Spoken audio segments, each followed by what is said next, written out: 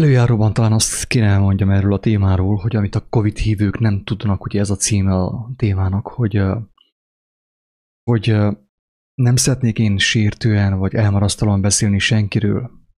Tehát én nem nézem le a Covid hívőket, de viszont ennek ellenére ugye azért csak ki kell jelentsük azt, hogy igenis vannak Covid hívők, mint ahogy vannak, mit tudom én, Isten hívők, vagy ahogy vannak, mit tudom én, van, aki hisz Krisnában, van, aki hisz Jézusban, van, aki hisz a Covid-ban. És tudjuk jól, hogy olyan is van, aki hisz Covid-ban is, Krisnában is, vagy Buddhában is, és Jézusban is.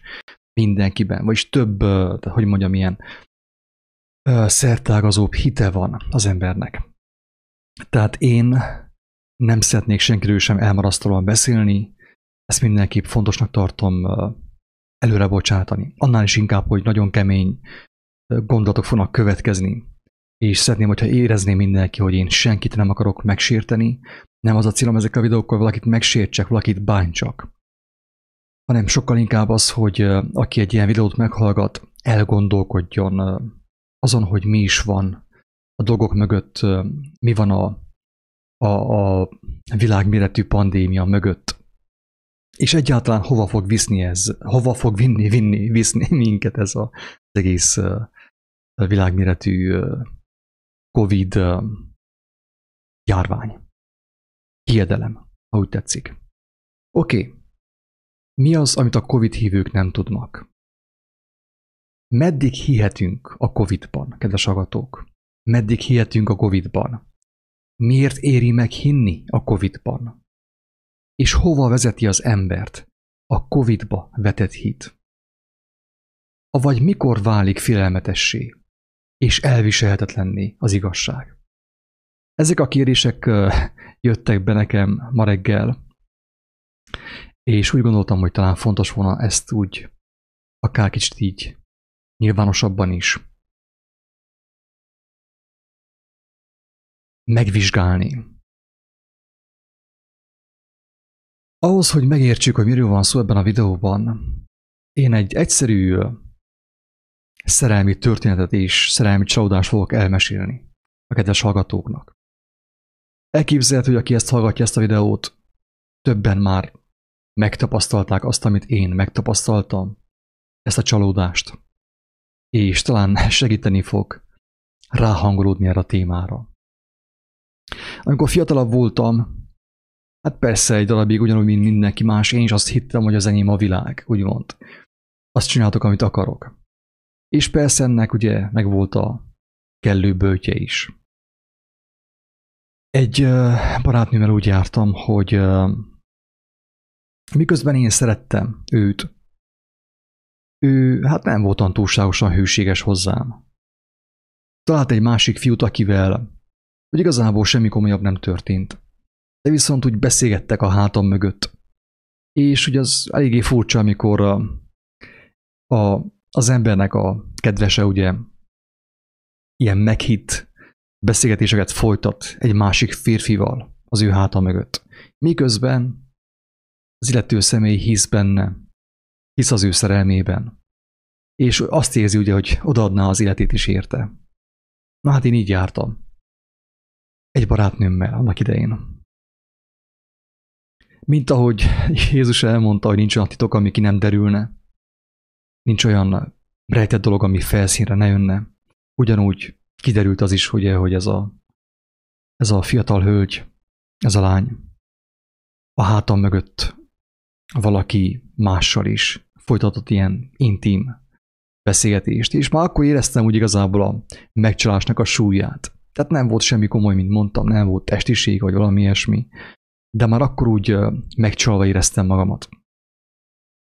És az igazság az, hogy eléggé megrongálta a kapcsolatunkat ez a történet, ez a kaland.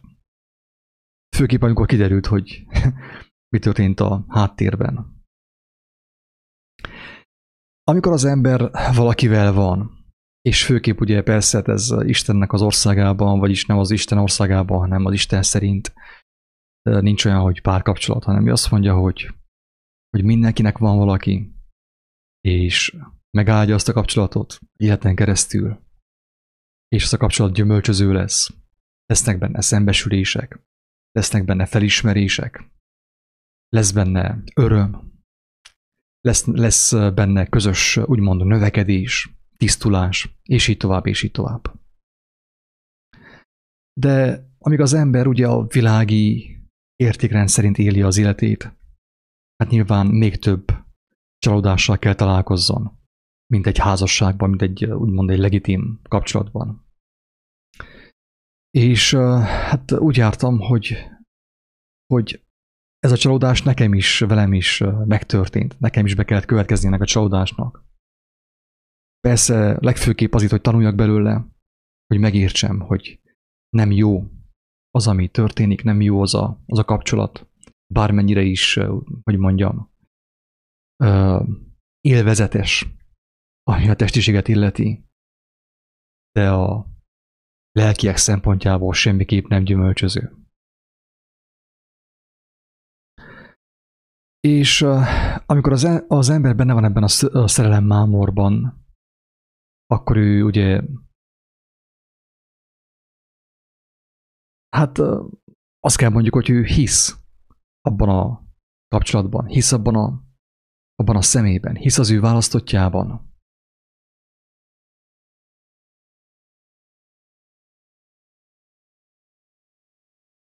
És korábban már szóltunk arról, hogy hinni valamiben, vagy valakiben.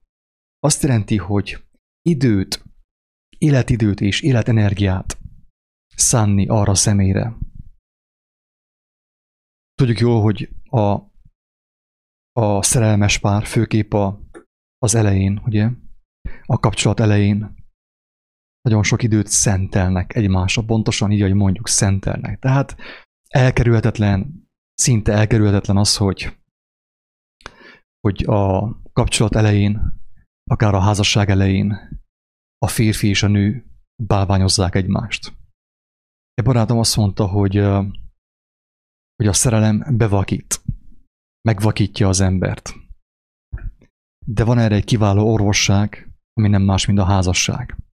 Ezt a vakságot a házasság kiválóan gyógyítja. Én elhittem neki, nem tapasztaltam, de elhittem neki, hogy igen, lehetséges, hogy ez így van. Hogy azt a vakságot, amit a szerelem, ugye az elfogultság okoz, a szerelmi elfogultság okoz, azt kiválóan tudja gyógyítani a házasság, mert a házasságban ugye vannak szembesülések, rejtett dolgok jönnek a felszínre, amelyeket az udvarlás közben nem láttunk meg, ugye, mert mindenki elrejti az ő hiányosságait, az ő gyengeségeit, az ő erőtlenségeit, és mindenki a maximumot próbál kihozni magából, amikor a szerelem ugye az elején van. És amikor az ember az életének egy nagyon jelentős idejét, vagy az életidejének egy jelentős részét, vagy nagy részét a szerelmére fordítja, akkor igencsak kellemetlen érzés tud lenni, amikor megtudja, hogy az a személy, akiben ő hitt, ugye, akivel ő az idejét töltötte, akire ő rászánta az élet idejét és az élet energiáját, annak nagy részét, az a személy nem volt hűséges hozzá, megcsalta őt.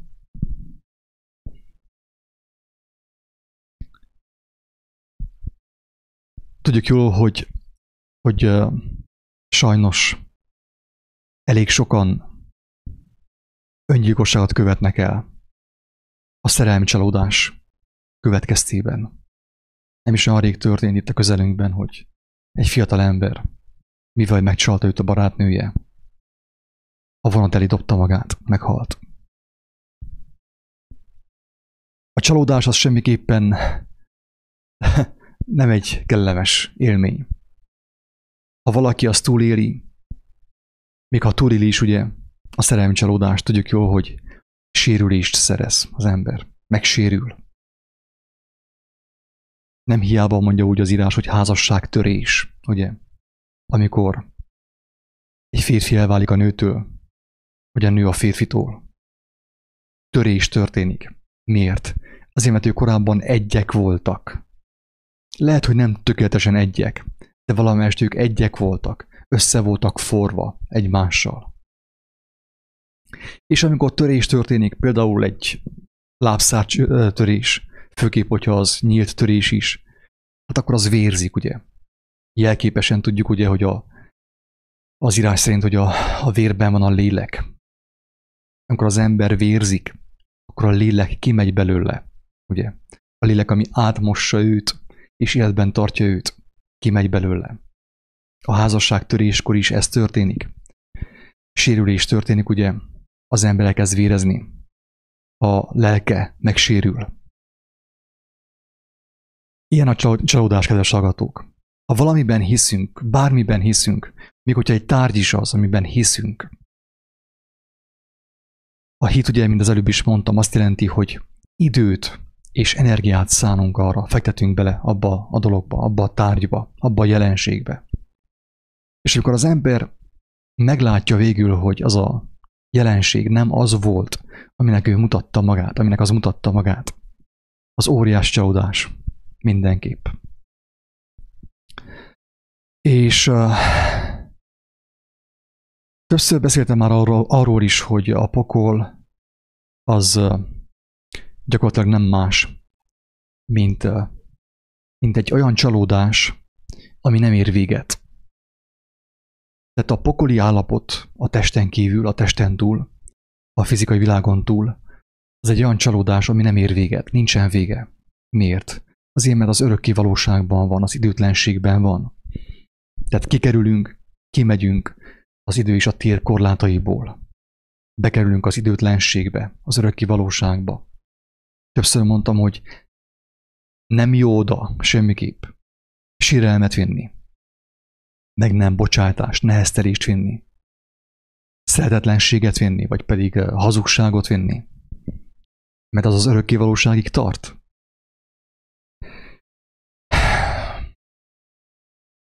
Mi köze van ennek a szerelmes mesének a témához?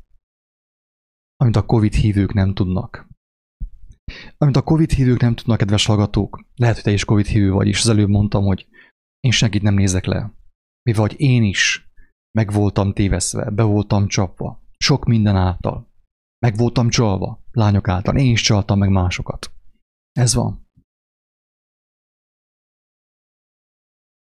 Tehát nincsen semmi okom arra, hogy én kevély legyek, vagy lenézzek valakit azért, mert hisz a Covid-ban.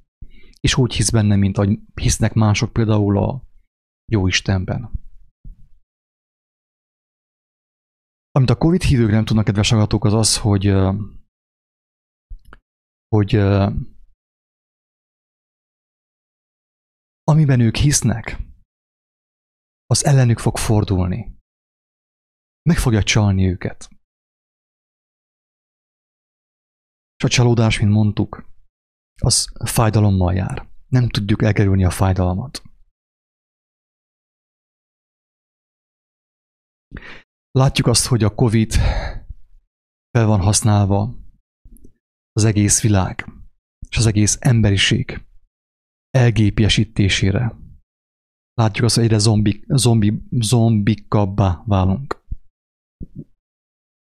És ennek mindenképpen köze van ez a világméretű Covid pandémiához. Akik hisznek a Covid-ban most, ők hűségesebbek ahhoz a rendszerhez, ami az embereket zombivá teszi. Ez az igazság, kedves hallgatók.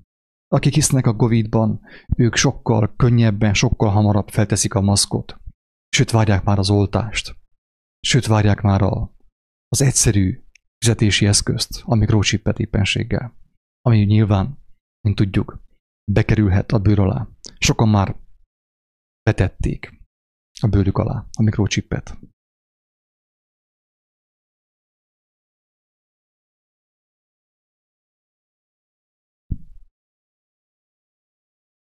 Tehát akik mostan hisznek a Covid-ban, és meg vannak győződve arról, hogy ez egy valós veszély, és ez a valós veszély, és nem az a valós veszély, hogy az embernek a lelke úgymond veszélyben van. Az embernek a lelke úgymond be van szennyeződve, és fennáll a veszélye annak, hogy azt a szennyeződést ő átviszi a túlvilágra. Akik nem ezt tartják veszélynek, hanem a Covidot. Ők most ugye némiképp hűségesebbek a rendszerhez, a fenevad rendszeréhez, amelyről az előbb elmondtam ugye, hogy az embereket zombivá teszi, biorobotokká teszi, érzéketlen, lélektelen emberek, nem mondhatom azt, hogy emberek ki, hanem érzéketlen és lélektelen emberformájú lényekké teszi őket. Ezt ugye a horrorfilmekben úgy hívják, hogy zombik. Ezek az emberek nem tudják, hogy a Covidnak nem lesz szükségük rájuk. Nem lesz szüksége rájuk. A Covidnak most még szüksége van a hívőkre. Mert a Covid, ugye az e-világ ura, a Covid, többször beszéltünk arról is, hogy a Covid és sátán az ugyanaz, ilyen értelemben. Tehát a sátánnak a modern neve az a Covid, Covid-19. A Covidnak csak addig lesz szüksége a hívőkre, a hívekre, amíg ő kiépíti a rendszerét, kedves hallgatók. A Covidnak csak addig lesz szüksége a hívekre, a hívőkre, amíg ő kiépíti a rendszerét itt a Földön. És amikor az már ki van építve, az automatikusan működni fog akár a robotok által, amelyeket ő tervezett, és ő üzemel be. Az élet, úgymond az élet, a földi létezés különböző területein. Akkor nem lesz szükség sem rendőrre, hogy jóformán, sem katonára, sem senkire. Tehát te most, aki hiszel a Covidban, fölöslegessé fogsz válni számára. Tudom, hogy durva kijelentések ezek, kedves hallgatók is. Az igazság az, hogy még botlik is a nyelvem, mert érzem a súlyát annak, hogy miről beszélek. A Covidnak csak addig lesz szüksége rád, aki hiszel benne, amíg ő fel nem építi a rendszerét. És amikor a rendszer fel van építve, te már nem fordulhatsz ellenán. Azt mondja, hogy ne haragudjál, te mostanig engem szolgáltál, belőlem éltél. Ki vagy te, hogy megkérdőjelezd az én autoritásomat? És el fog taposni téged is. Lehet, hogy most bántalmazod az embertársadat azért, mert ő nem akar hinni ebbe a világméretű hazugságban. Lenézed őt éppenséggel. Vagy megszavaznád egy olyan rendeletet, egy olyan törvényt, miszerint, akik nem hisznek a Covidban, azokat, tudom én, el kell szigetelni, vagy el kell lehetetleníteni őket valamilyen formában. Lehet, hogy most ezt csinálod, és lehet, hogy neked megéri ezt csinálni, mert pénz van abban. Hát nyilván ugye akkor éri meg az embernek valamiben részt venni, hogyha pénz van abban. Az, hogy megéri, általában ugye a pénz fogalmához társul.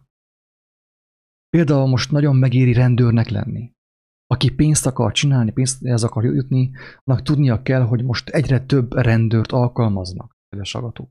Mindenhol. Magyarországon, Romániában és mindenhol a világon. Egyre több rendőrt fognak alkalmazni. Mert a Covidnak célja, hogy behozza. A Covid ugye most meg van személyesítve a Covid, pontosan úgy, mint a sátán. Most megszemélyesítem, hogy értsük a lényeget. A Covidnak célja az, hogy minél több rendőrt alkalmazzon mostan ezekben az időkben, mert tudja, hogy sokan lázadni fognak. És akkor az embereket, akiket ő alkalmazott, és akik elkötelezték magukat neki, az embertársaik ellen fogja fordítani. Embereket fognak bántalmazni a Covid nevében, kedves hallgatók. Pontosan, mint ahogy ma az emberek, egyes emberek imádkoznak egymásért Jézus nevében, vagy Isten nevében, és emberek gyógyulnak. Ugyanúgy embereket fognak bántalmazni a Covid nevében, gumibottal, akár puskaporos fegyverekkel. Vagy megkínozzák őket. Érthető? Tehát a Covid nevében annak az ellenkezője fog történni, ami a Krisztus nevében történik. Ebből is ugye mennyire nyilvánvaló, hogy melyik szellemiséghez tartozik. Hogyha az emberek tudják egymást szeretni Krisztus nevében, egymást segíteni, egymást szolgálni, egymásért imádkozni, ugyanúgy, kedves hallgatók, és bizalomban élni persze, ugyanúgy a Covid nevében mi történik? Először is bizalmatlanság, félelem, gyűlölet és egymás bántalmazása. Hogyha Krisztus nevében történik a szeretet, és az egymásért történő imádkozás, akkor teljesen egyértelmű, nem, hogy az Antikrisztus nevében történik. Ennek az ellenkezője. Krisztus nevében az emberek szeretik egymást. A Covid nevében egymást gyűlölik az emberek. A Krisztus nevében az emberek egymást szolgálják. A Covid nevében egymást az emberek feljelentik. Kell-e még újabb, hogy mondjam, összehasonlítás, párhuzam a két fogalom között, hogy lássuk, hogy melyik fogalom honnét származik, hova tartozik, melyik van az a fenti Istentől, és melyik a lenti Istentől. Kedves hallgatók, amit a Covid hívők nem tudnak, az az, hogy a Covid, ugye, ki fogja vetni őket, meg fogja tagadni őket, mint ahogy engemet megcsalt a barátnő egy másik legénnyel, folytatott meghitt beszélgetéseket a hátam mögött. Ugyanúgy a Covid ezt fogja csinálni azokkal, akik hisznek benne mostan, és szolgálják őt, és azt csinálják, amit a Covid mond. Ha a Covid azt mondja, te maszkot teszel. Ha a Covid azt mondja, hogy oltasd be magadat, akkor be fogod magadat oltatni. Ha a Covid azt mondja, hogy mikrochip kell, akkor mikrochip kell. Ha a Covid azt mondja, hogy mostantól szkafanderben mész ki az utcára, akkor az interneten fogsz rendelni szkafandert, vagy búvárruhát. Így van-e? Tehát mindent megcselekszel, amit a Covid kér tőled. Én is mindent megcselekedtem, amit a barátnőm kért tőlem, mert szerettem. Hittem benne. Odaadóan próbáltam szeretni őt, ugye? És megcsalt engemet.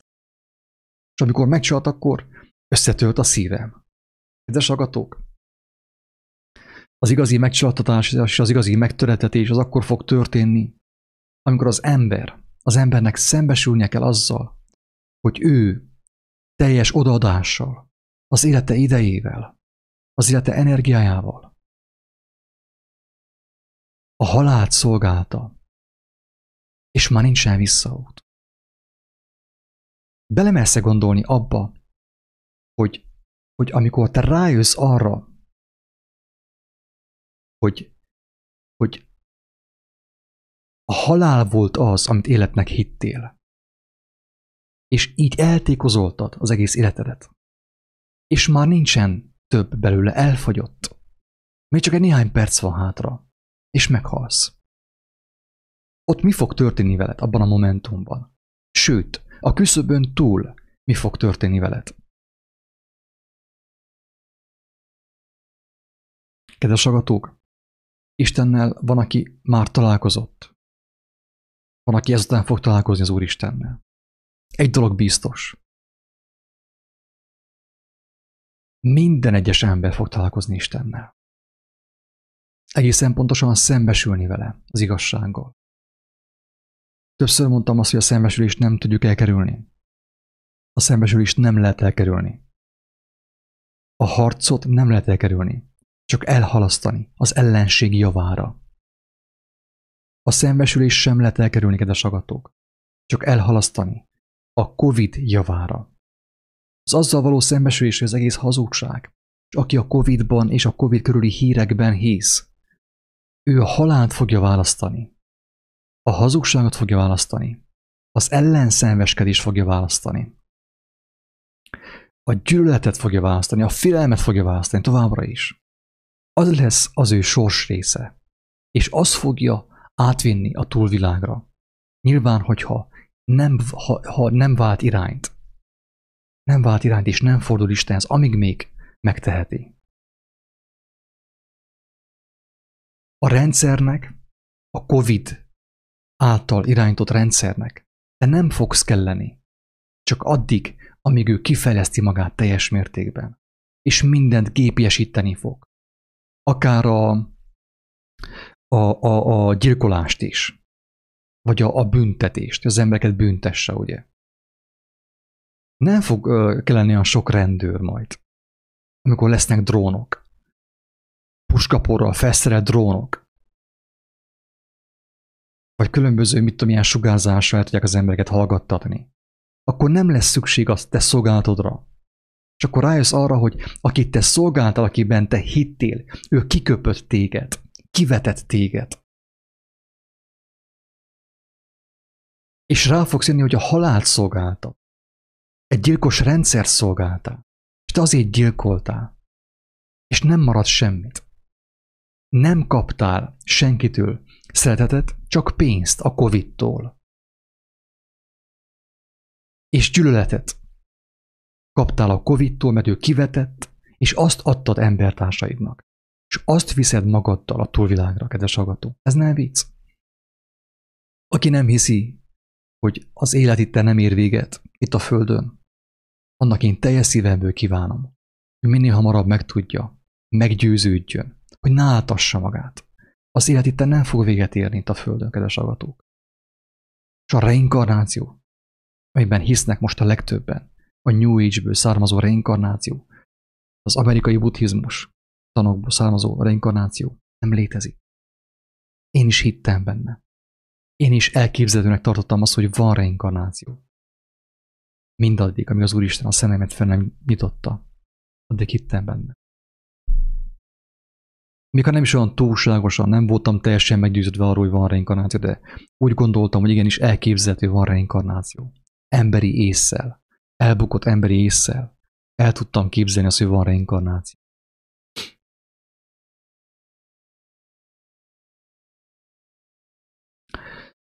Amit a Covid hívők nem tudnak, kedves hallgatók, az, hogy ők ki lesznek vetve. Akit ők most szolgálnak, meg fogja tagadni őket. És szembesíteni fogja őket, hogy ki voltak ők használva. Hogy nincs értékük. Hogy ők gyilkossá voltak téve. Egy korábbi videóban arról beszéltem, kedves hallgatók, hogy a legszörnyűbb gyilkosság nem az, hogy valakit megölsz, hanem az, hogy valakit gyilkossá teszel. A legszörnyűbb és legborzalmasabb gyilkosság az, hogy valakit gyilkossá tesznek, mert annak az embernek a lelke is elveszik. Elvész. Nem minden embernek veszik el a lelke. Nem minden embernek vész el a lelke, aki embert ölt. Tudjuk jól az írásból is, hogy Istennek az irgalma hatalmas. Hatalmas. Gyilkosokat ment meg ma is, a börtönben az Úristen. Megmenti őket. Megmenti az ő lelküket. De akik gyilkossá vannak téve lélekben, azokat nem lehet megmenteni. A Covid ezt teszi veled, kedves hallgató. A Covid hazugság. És a Covid körüli hírek, a híradó, a főáramú média azt akarja, hogy gyilkossá változzunk. Hogy álljunk be a Covid szolgálatába, azáltal, hogy hiszünk benne, azáltal, hogy terjesszük az ő birodalmát, az ő hatalmát, az ő hazugságait, azáltal, hogy félünk egymástól, azáltal, hogy maszkot teszünk. Szolgáljuk őt.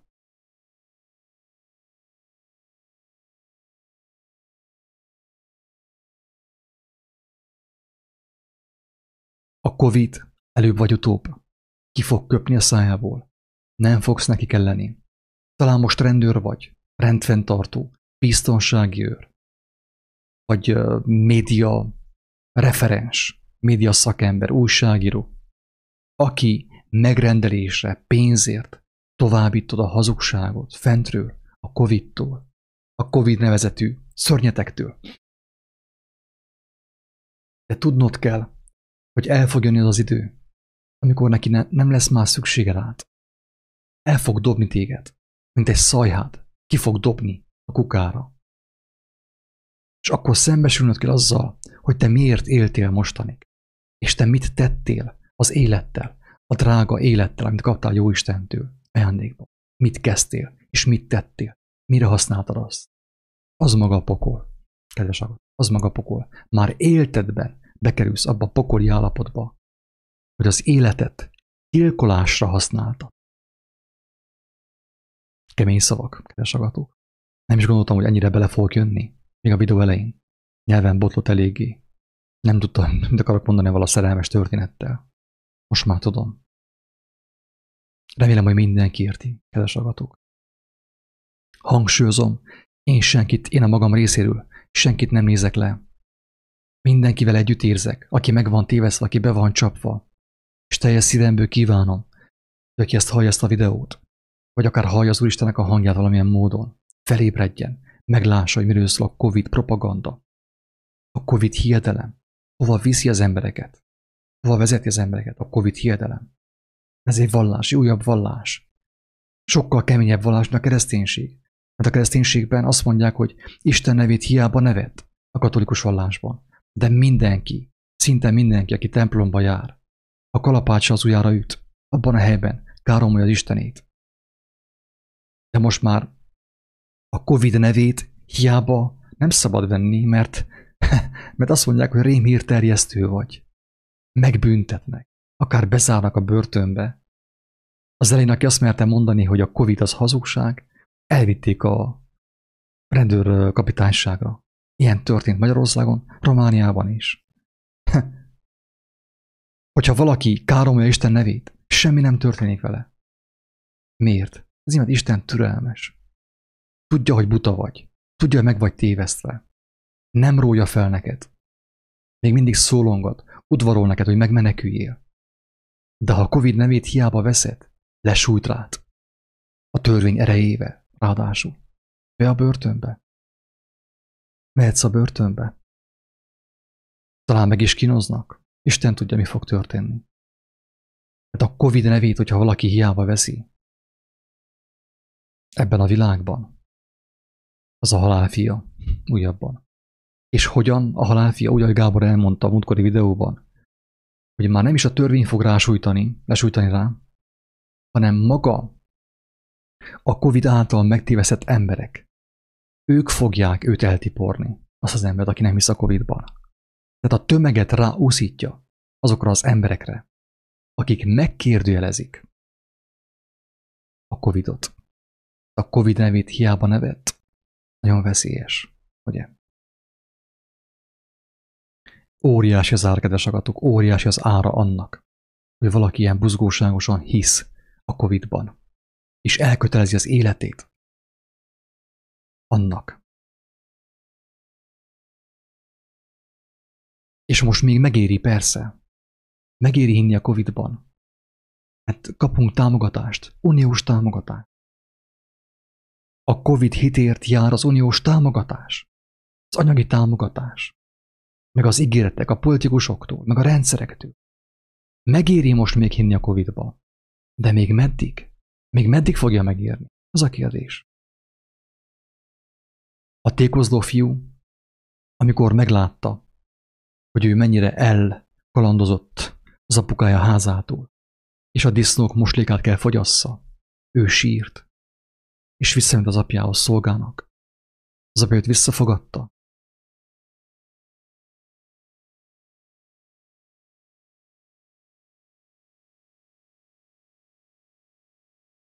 De nem mindenkinek van lehetősége visszamenni. Nem mindenkinek lesz idő. Irányt váltson, és megszabaduljon.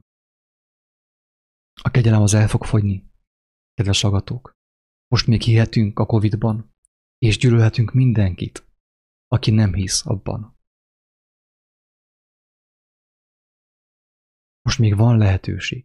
Most még használhatjuk az életet, Istennek, a hatalmas Istennek a lelkét, az életerőt, az életidőt most még használhatjuk arra, hogy gyűlöljük embertársainkat, jelentgessük őket, és gonosz szemmel nézzünk rájuk, hogyha nem tesznek maszkot, mert ők hisznek az élő Istenbe, és hisznek abban, hogy az Úristen az embert az ő hasonlatosságára teremtette, hogy az ő képében járva hirdesse az igazságot az ő életével. Legyen világosság. Hogyan leszel te világosság, kedves hívő ember? Netán még keresztény is vagy. Hogyan leszel te a világ világossága? Mert Jézus azzal bízta meg az övéit, az ő barátait, hogy ők legyenek a világ világossága. Hogyan lehetsz te a világossága maszkkal az arcodon, amikor a Covid-nak a parancsára maszkot teszel, hogyan fogsz te világítani? Ha te egy körtét, villanykörtét eltakarsz egy fekete kabáttal, egy fekete bőrcsekivel, hogyan fog tudni az világítani? Őszintén. Valaki még mondja azt ezek után, hogy a maszk nem a fenevad bélyege. Tudom, hogy ünneprontó vagyok, kedves barátaim. Tudom, hogy ünneprontó vagyok. És tudom, hogy kényelmetlen találkozni azokkal a szavakkal, amelyek azt mondják, hogy a maszk is már a fenevad bélyeg. Egyetlen előnye a maszknak az, hogy azt még el lehet távolítani, le lehet venni. De már közel van az a bélyeg, amit már nem lehet eltávolítani. De aki nem tudott nemet mondani erre az erőtlen bélyegre, a maszkra, hogyan fog tudni nemet mondani a végleges bélyegre? Amikor az ő élete úgymond kockán fog forogni.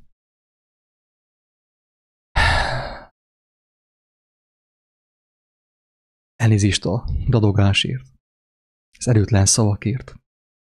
Remélem, még hogyha az én szavaim nem is voltak annyira erősek, mint máskor, erőteljesek és ékesek, legalább a tartalom megérint valakit.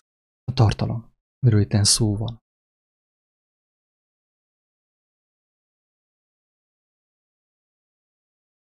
Az oregoni álom, kedves hallgatók, amit az Amerikai Égni fog című videóban lehet hallani, az arról szól, most elmondom azt is, mert összefügg a témával is, tehát ugyanazt mondja az oregoni álom, amiről én mostan beszéltem. De a Biblia is bizonyságot tesz erről, kedves hallgatók. Ez fog történni. Mindenkivel meg fog történni, amit én elmondtam ebben a videóban. Nem azért, mert én mondtam, hanem azért, mert ez nem tőlem van. Nem tőlem van. Ez az élet rendje. A szembesülés meg kell történjen. De lesz, aki nem fogja már kibírni a szembesülést. Istennel mindenki fog találkozni, kedves hallgatók. Ezt úgy mondja az írás, hogy mindenki majd ott fog állni az ítélőszék előtt, utolsó percen, utolsó órában. Az, hogy nem fog tudni bemenni az Isten által felkínált életbe az ember, aki megtagadta Istent, az életet, egy életen keresztül, arra használta az élete idejét, hogy romboljon, pusztítson, hazugságot terjesszen, hivatalos hazugságot terjesszen. Ez egy teljesen más kérdés. De találkozni az élő Istennek, kedves hallgatók, ez egy borzalmas dolog. Félelmetes dolog. Félelmetes. Gyönyörűséges és félelmetes. Az élő Istennel való találkozás, az maga a szembesülés.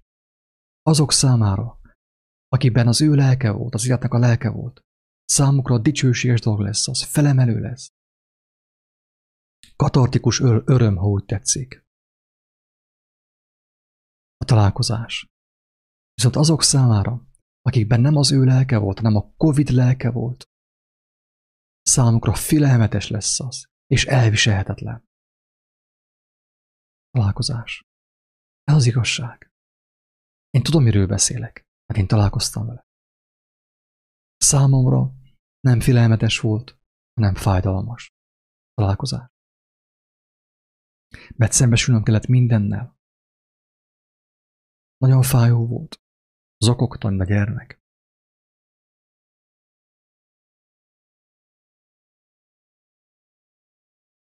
De viszont felemelő is volt. Mert nem csak azt éreztem, hogy nekem szembesülnöm kell, és nem csak azt láttam, hogy én hogy éltem mostanig, hanem láttam Istennek a szerelmét, átölelt engemet, megvigasztalt. Nem engedte, hogy belehalljak a fájdalomba. De miért? Azért, mert én is úgy döntöttem, hogy rábízom az életemet a Krisztus kezébe. Krisztus keresztje elé viszem az életemet. Leteszem a régit. Kapassak egy újat. Csak így tudtam elviselni ezt a fájdalmat. Csak így tudtam megúszni azt, hogy megzavarodjak. Abban a momentumban, amikor ő bejött az én szobámba.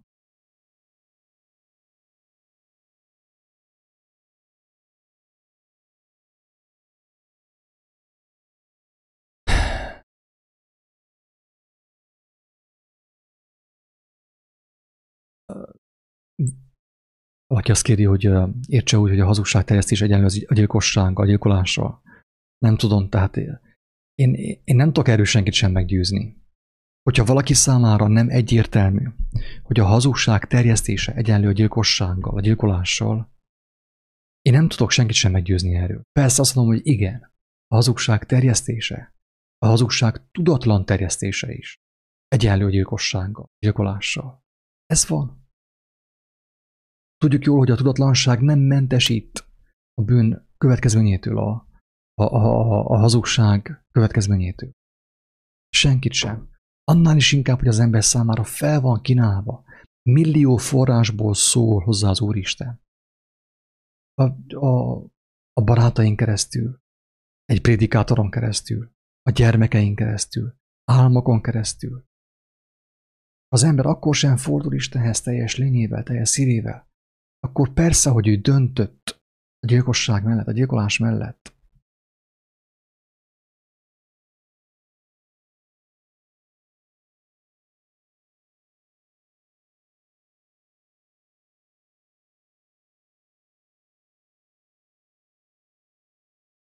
Kedves Jónás, én úgy gondolom, hogy nem a mi dolgunk nevezgetni bárkit is.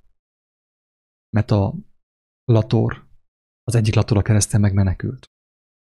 És persze, mondhatták volna rá, és mondták is, biztos sokan, hogy a sátán van benne.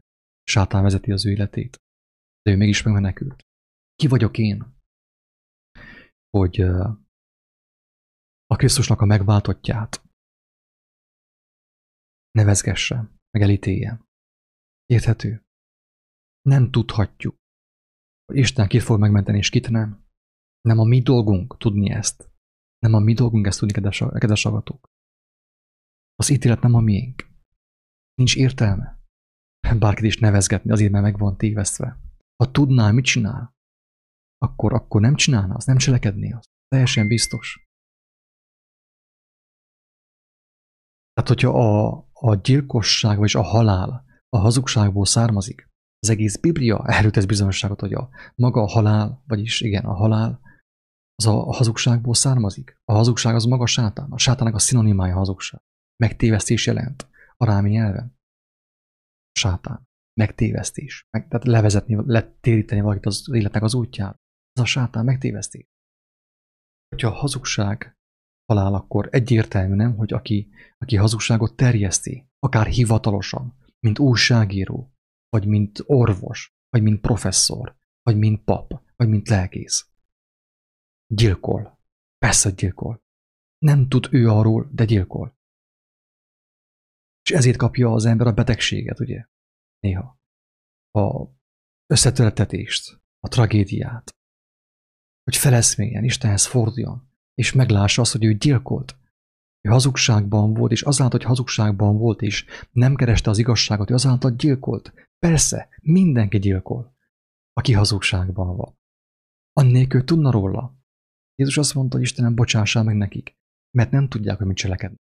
És Isten megbocsát mindenkinek. De csak annak tud megbocsátani, csak azt tudja feloldozni konkrétan, aki hozzáfordul, és azt mondja, Istenem, mit vagyok, tisztítsál meg. Vedd el az életemet. Add a Krisztus életét nekem. Cseréljünk. Vedd el a régit. A kezedbe ajánlom a régi életemet. Zúzz szét teljes mértékben. Semmisítsd meg. És tegyél engemet újjá. Aki ezt nem kívánja, az nem tud kijönni a gyilkosságból, a gyilkolásból. Benne marad, és gyilkosként fog elpusztulni. Gyilkosként fogja őt a Covid úgymond kivetni. Kihányni, ugye, kiokádni. Mert csak addig használja a Covid az embereket, amíg teljesen szétzúzza őket, és amíg még szükség van rájuk, de hamarosan már nincsen szükség emberekre.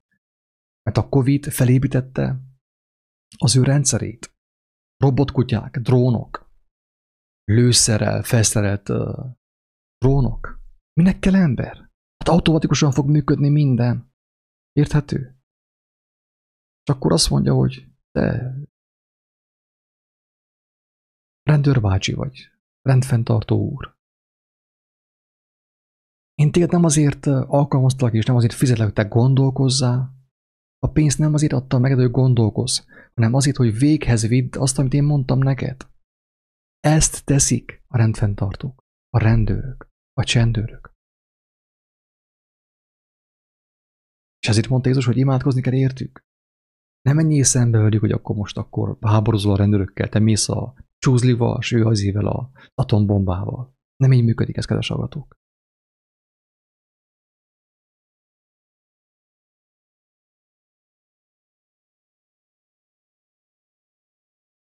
Nem tudják az emberek, miben hisznek. Csak azért hisznek most már sokan a Covid-ban. Hát a szomszéd is hisz. Ha már annyian hisznek, akkor mi is kell higgyünk benne. De Jézus elmondta, hogy a tömegek mindig is a hazugságban hittek. Kedves hallgatók, Jézus elmondta, hogy a tömegek mindig meg voltak tévesztve, be voltak csapva mindig. Nem volt olyan, hogy a tömeg a helyes úton jár. Sosem volt olyan. Mindig csak egy néhányan, mindig kevesen, mindig a kisebbség. Az elenyésző számú kisebbség. Létszámú kisebbség. Találta meg az igazság ösvényét. Sokan azért hisznek a Covid-ban, mert már mindenhol azt hallják, már nem mernek kételkedni. Csapon is Covid folyik, muszáj higgyél benne. És ha valaki mer kételkedni abban, akkor az már egyből az ellenséget. Gyűlölni fogod azt, gyilkolni fogod azt. De kedves hallgató, az utolsó órában Isten ítélőszék előtt fogsz állni, és szembesülni fogsz azzal, hogy mit kezdtél az élettel. Szembesülni fogsz azzal, hogy a Covid téged is becsapott, kiokádott, és arra használt, hogy gyilkolt az embertársaidat, akiket arra kaptál, hogy szeressed őket. Legyen közös örömötök, éljetek itt a földön, de őket a Covid nevében gyűlölted, féltél tőlük. Nem ölelted, nem csókoltad, és nem imádkoztál értük, hanem féltél tőlük. És ezzel majd utolsó órában szembesülni kell. Most lehet, hogy nem hiszed nekem, mert bolond vagyok, vagy mit tudom én. Könnyebb azt mondani, hogy az a csávó meghűlt, megőrült, régebb milyen normális volt, de most már teljesen megbolondult. Könnyebb ezt gondolni, muszáj te ezt gondoljad. Aki ezt hallgatod, muszáj azt gondolt, hogy én megbolondultam. Miért? Azért, mert érzed azt, hogy ha én igazat szólok, akkor te vagy a bolond, akkor te vagy a hazugságban, te vagy becsapva.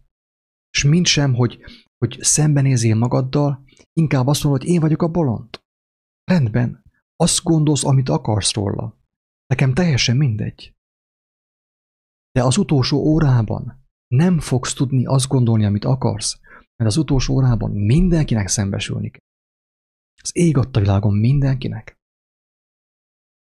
Senki nem tudja elkerülni a szembesülést. Az maga az ítélet, a szembesülés. Annak a látványa, hogy megkaptam a legdrágább kincset, az életet, és halálra, gyilkosságra használtam. Na az maga a pokol, kedves hallgatók.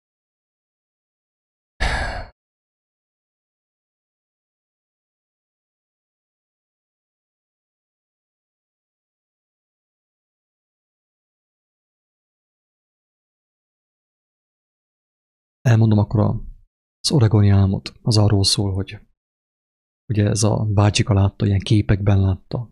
Tehát ilyen. Azt látta álmában, hogy jött a sátán. Ilyen megszemélyesítve látta, hogy megértse a lényeget, ő is, és mi is megértsük a lényeget. Jött a sátán. Egy városba. Akkor azt mondta, hogy akinek van bátorság, hogy kiálljon ellene, vagy hogy aki nem tagadja meg a Krisztust, az ő evangéliumát, az álljon jobb felől, többiek bal felől. És úgy kb. A lakosságnak a 25%-a jobb kéz felől állt. Ők nem tagadták meg az ő megváltójukat. Isten nem tagadták, sem Krisztust. Azt mondta, hogy el fognak ők pusztulni, tehát meg akarta ölni őket. És akkor az ég megnyílt, és egy szózat hallatott az égből. És ez a szózat azt mondta, hogy ráncsátok elő a kardjaitokat. Kérdezték ezek, hogy milyen kardot. Azt mondta a szózat, hogy a szót, az igét, a Krisztusnak a szavát vegyétek elő, azzal harcoljatok. Elővették a szót, és elkezdték felidézni az igazságot egymás között az emberek. És maga a pusztító utálatosság, maga a sátán nem tudta őket elpusztítani. És feldühödött. És a 75% ellen fordult. És őket lemészárolta. És a 25% azt kérdezte, hogy de miért nem védték ők meg magukat? És azt mondta a szózat a mennyből. Azért, mert ők mindig langyosak voltak, egész életükben langyosak voltak. Egyik lábukkal a világban jártak, a másikkal az egyházban próbáltak járni. Kétfelé sántikáltak. Nem gyökereztek meg az igazságban, nem teltek meg az igazság erejével. Annak bölcsességével. És nem tudták megvédeni magukat. Ez az állam is arról szól, hogy végül az történik, hogy maga a Covid, maga a sátán azokat fogja elpusztítani, akik hisznek benne. Érthető? Most úgy tűnik, hogy azokat pusztítja el, akik nem hisznek benne, de nem tud minket elpusztítani. Kedves hallgató. Tehát azok, akiknek van amiben hinni, van akiben hinni, és nem kell a Covid-ban higgyenek, őket nem tudja elpusztítani a Covid. Mert mi a sátán? A megtévesztés. Covid, ugye? Megtévesztés. Elpusztítja az embereket. Hogyan? Megtölti hazugsága az elméjüket, a szívüket. Elkezdenek félni, majd gyűlölni, majd egymást bántani és gyilkolni. Így pusztítja el a Covid-ban hívőket, a Covid, kedves hallgatók. Akik nem hisznek benne, nem tudja őket elpusztítani. Az egész Biblia erről szól, hogy oltalom alatt vagyunk. Mindenki, aki ismeri az igazságot, megismerte, megtelt az igazsággal, megtelt az ő pohara, csordultig olajjal, ugye? Őket nem tudja elpusztítani. Jézust sem tudták elpusztítani. Isten azért engedte meg, hogy megöljék őt, hogy megmutassa, hogy mekkora erő van az igazságban, hogy feltámassza őt a harmadik napon. Előtte is, utána is az igazságnak a szava, amit legtöbben nem ismernek. Hát még mindig gyülekezetfüggők, még mindig szektafüggők, vallásfüggők, és személyesen nem ismerték meg. Az életnek a szava Jézus előtt is, és utána is támasztott fel embereket. Az Atya Isten dicsőségére. Hogy az emberek megtudják, hogy az igazságban erő van és hatalom, óriási erő és hatalom. Élet van abban. De mégis az emberek templomba mennek, gyülekezetbe mennek. Mégis hagyják, hogy mások gondolkozzanak helyet. Mégsem kiáltanak Istenhez, hogy hallják az ő szavát. Ez van. Szívem szakad meg. A Covid nem azokat fogja elpusztítani, akik nem hisznek a Covid-ban. Persze, azokat is elpusztíthatja, akik nem hisznek a Covid-ban, kedves hallgatók, mert erről még korábban is volt szó, hogy nem elég tagadni a vírust, vagy lázadozni a Covid ellen, meg a maszk ellen. Ez még mindig hazugság. Sőt, az ember beleviszi a lázadásba. Aki lázad, az el fog veszni. Sajnos. Tehát nem elég nem hinni az benne a Covid-ban, meg ebben az őrültségben. Az kevés. Az, hogy én nem hiszek egy hazugságban, az engemet még nem véd meg. Mert a legtöbb ember, aki nem hisz egy hazugságban, hisz egy másik hazugságban. Egy másik hazugságban. Például abban a hazugságban, hogy fogjunk össze. Ebben a hazugságban. Rengeteg ember hisz abban a hazugságban, hogy fogjunk össze. Akkor nem tudom, mi fog történni. Nem. A pisztránk, amelyik legyőzi a hatalmas víztömeget, a patak sodrását, a folyó sodrását, és felfelé úszik, ő nem kell összefogjon senkivel, komám. Érthető? Mivel, hogy élet van benne, ő legyőzi az egész víztömeget. Szembe megy az árral, egyedül, egymagában. Krisztus nem azért győzte le a halált, mert összefogott Péterrel meg Jánossal, hanem azért, mert tiszta volt benne a szó. Az élet szava tiszta volt az ő elméjében. Nem volt covidos az ő elméje. Azért győzte le a halált.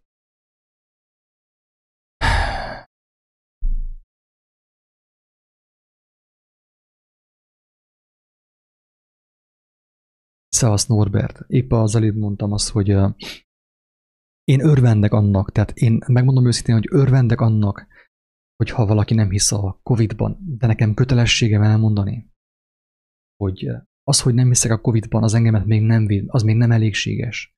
Tehát szükséges, de nem elégséges. Szükséges nem hinni a Covid-ban? Hát teljesen természetes az, hogy nem hiszek a Covid-ban, ha hiszek Istenben. És én a szememet ő nekem meggyógyította. Akkor persze nem hiszek a Covid-ban. De viszont csupán az, hogy valaki nem hisz a Covid-ban, az nem elégséges. Sőt, hogyha röhögök rajta, ugye abban már benne van a bűn, ugye a dac. Hogy lenézem azokat, akik hisznek benne. Ezt a videót én azzal kezdtem, bűnbánattal, és megbánom most is, hogyha valakit én lenéztem mostanig, aki itt a Covid-ban, akkor én vétkeztem embertársaim és Isten ellen, az élet ellen. Én nem szabad röhögjek, hogy igazából. Pedig én is röhögtem, vagy ez az igazság, Norbi. Én is röhögtem. De nem szabad röhögjek. Mert az, amin én röhögök, egyesek számára halált jelent. Én nem röhögetek azon, hogy emberek egy hazugság miatt mennek bele a szakadékba. Tehát jó, hogyha valaki nem hisz a Covid-ban, viszont ugye, tehát Jézus elmondta a példát. Azt mondja, hogy az ember, akiben ugye gonosz lélek volt, és azt kiűzték, úgymond meg, pucolták belőle, jelképesen, ezek mind képek, képes beszéd ez. Ezt nem szó szerint kell érteni. Ugye a lélek kiment belőle, a gonosz lélek. A ház megtisztult. De a ház nem volt megtöltve. Új lélekkel, tiszta lélekkel, igaz lélekkel. És ezért visszajött a régi lélek, ugye, a régi szokás, a régi hiedelem, de 8-szoros erővel jött vissza. 8-szoros erővel jött vissza a régi szokás, ugye. Tehát, hogyha én kivetem az elmémből ezt a hazugságot, a Covid hazugságot, vagy minden más hazugságot, az jó. Megbántam, ha megláttam azt, hogy én tévedtem, hazugságban voltam, bűnökben voltam, ez jó, nagyon fontos. De most akkor meg kell töltsem a házamat. Új lélekkel, tiszta lélekkel, szent lélekkel. És így kapok én megváltást. És amikor csorlótig van az én házam, az új lélekkel, tiszta lélekkel, szent lélekkel, na akkor már nem tud visszajönni semmi, sem a Covid, sem semmi. Tehát fontos az, hogy aki nem hisz a Covid-ban, ne dacoljon vele, ne röhögjön rajta, ne nézze le az embertársait. Mert az, hogy én nem hiszek a Covid-ban, ez is ajándék. Aki nem hisz a Covid-ban, az is ajándék. Istentől. Megkapta ezt a lehetőséget, ne higgyen benne. Ez nagy dolog. Ahogy fogalmazza Pál apostol, Jézusról, hogy beszél, azt mondja, hogy ő, amikor Isten formájában volt, Istennek a hatalmával rendelkezett, ő azt nem tekintette zsákmánynak, nem alázatos volt, megalázta magát, és engedelmes volt, egész a haláláig. Mi is ezt kell kövessük valamilyen szinten, ugye, hogyha mi átlátjuk, hogy mi történik a világban, akkor senkit nem szabad lenézzünk, senkit az ég adta a világon, senkit. Még hogyha valaki ellenkezik velünk, vagy jelentget minket, vagy gyűlöl bennünket, akkor is nekünk mi a kötelességünk? Az, hogy szeressük őket. Mert csak azt tud gyógyítani, úgy az elmét, mint a szívet, mint a testet. A szeretet, semmi más.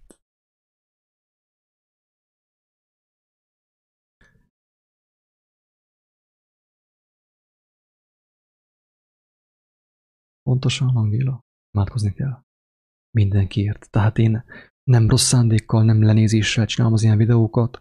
Tudom, hogy bolondnak tűnök, bolondot csináltam magamból, tehát nem probléma, mert én el kell döntsem, hogy kinek kell én megfeleljek. Kinek akarok én megfelelni? Krisztusnak vagy a Covid-nak? Mind a kettő K betűvel kezdődik, de nem mindegy, nem ugyanaz. Nem ugyanaz.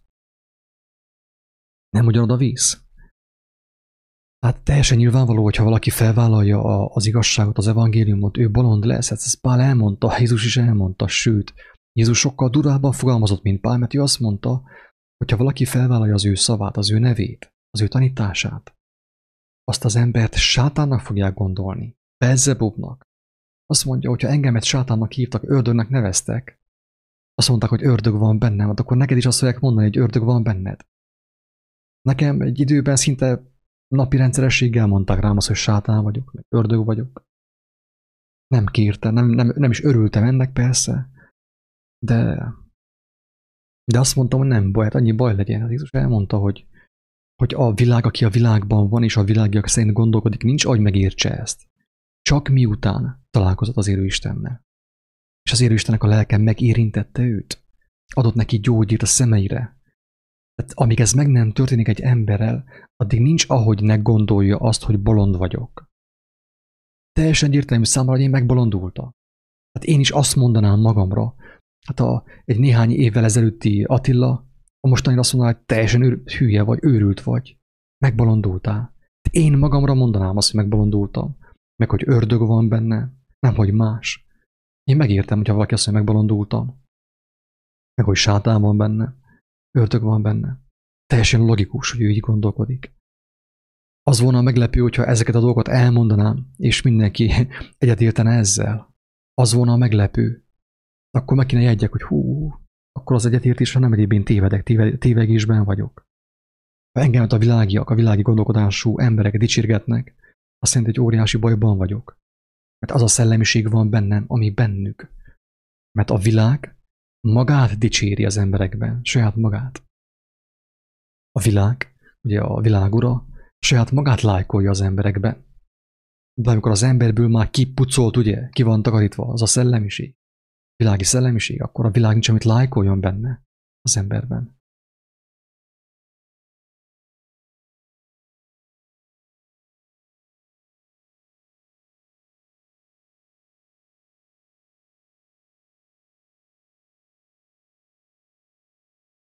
De sokatok, én csak azt tudom mondani mindenkinek, hogy aki ezt érti, megértette, mondja el embertársainak. És ne kioktató módon, hogy te jobban tudod, mint ő. Nem ezt kell csinálni. Teljesen megalázva magunkat, megvalva a bűneinket. Mint a Gavila bácsinak mondta, hogy az angyal. Hogy vald meg a bűneidet nekik. Szóval én valljam meg a bűneimet a bűnösöknek? Kérdezte Gavila bácsi. Azt mondta, persze. Pont azáltal tudod megnyitani az utat, az igazság útját, hogy megalázod magad az embertársad előtt. Ez a lényeg az egészben. Hogy megalázom, nem felemelem magamat, hogy én mennyire okos vagyok, én mennyire jól tudok mindent. Nem megalázom magamat. És ez, ugye ők, ha látják azt, hogy van bennem alázat, az megnyitja az ő szívüket, és el tudom mondani az igazságot, szeréden és alázatosan, nem gúnnyal, semmiképp. Nem kinevetéssel és nem fölényesen, nem kevélyen. Úgyhogy mindenki csak erre, akinek van ereje erre, és aki erre kapott már bölcsességet is, feltámadás Istentől, igazságot Krisztustól, az mondja el. Ne rejtsétek el, kedves agatok. Nem szabad ezt elrejteni. El kell mondani mindenkinek, kedvesen, szeriden. Mert sokkal több az erő nálunk. Sokkal nagyobb az, aki bennünk lakik, mint aki a világban lakik. Aki a világban lakik, hogy kell kínlódjon? Mennyi pénzt el kell költsön a hazug hírekre? Nekünk meg teljesen ingyen van az igazság. És ingyen adjuk, ha mindenki ingyen adná, mint hogy ingyen kapja. Hát abban a helyben az egész világ megtérülne, irányt váltana. Visszamennénk az élethez, a halál helyett.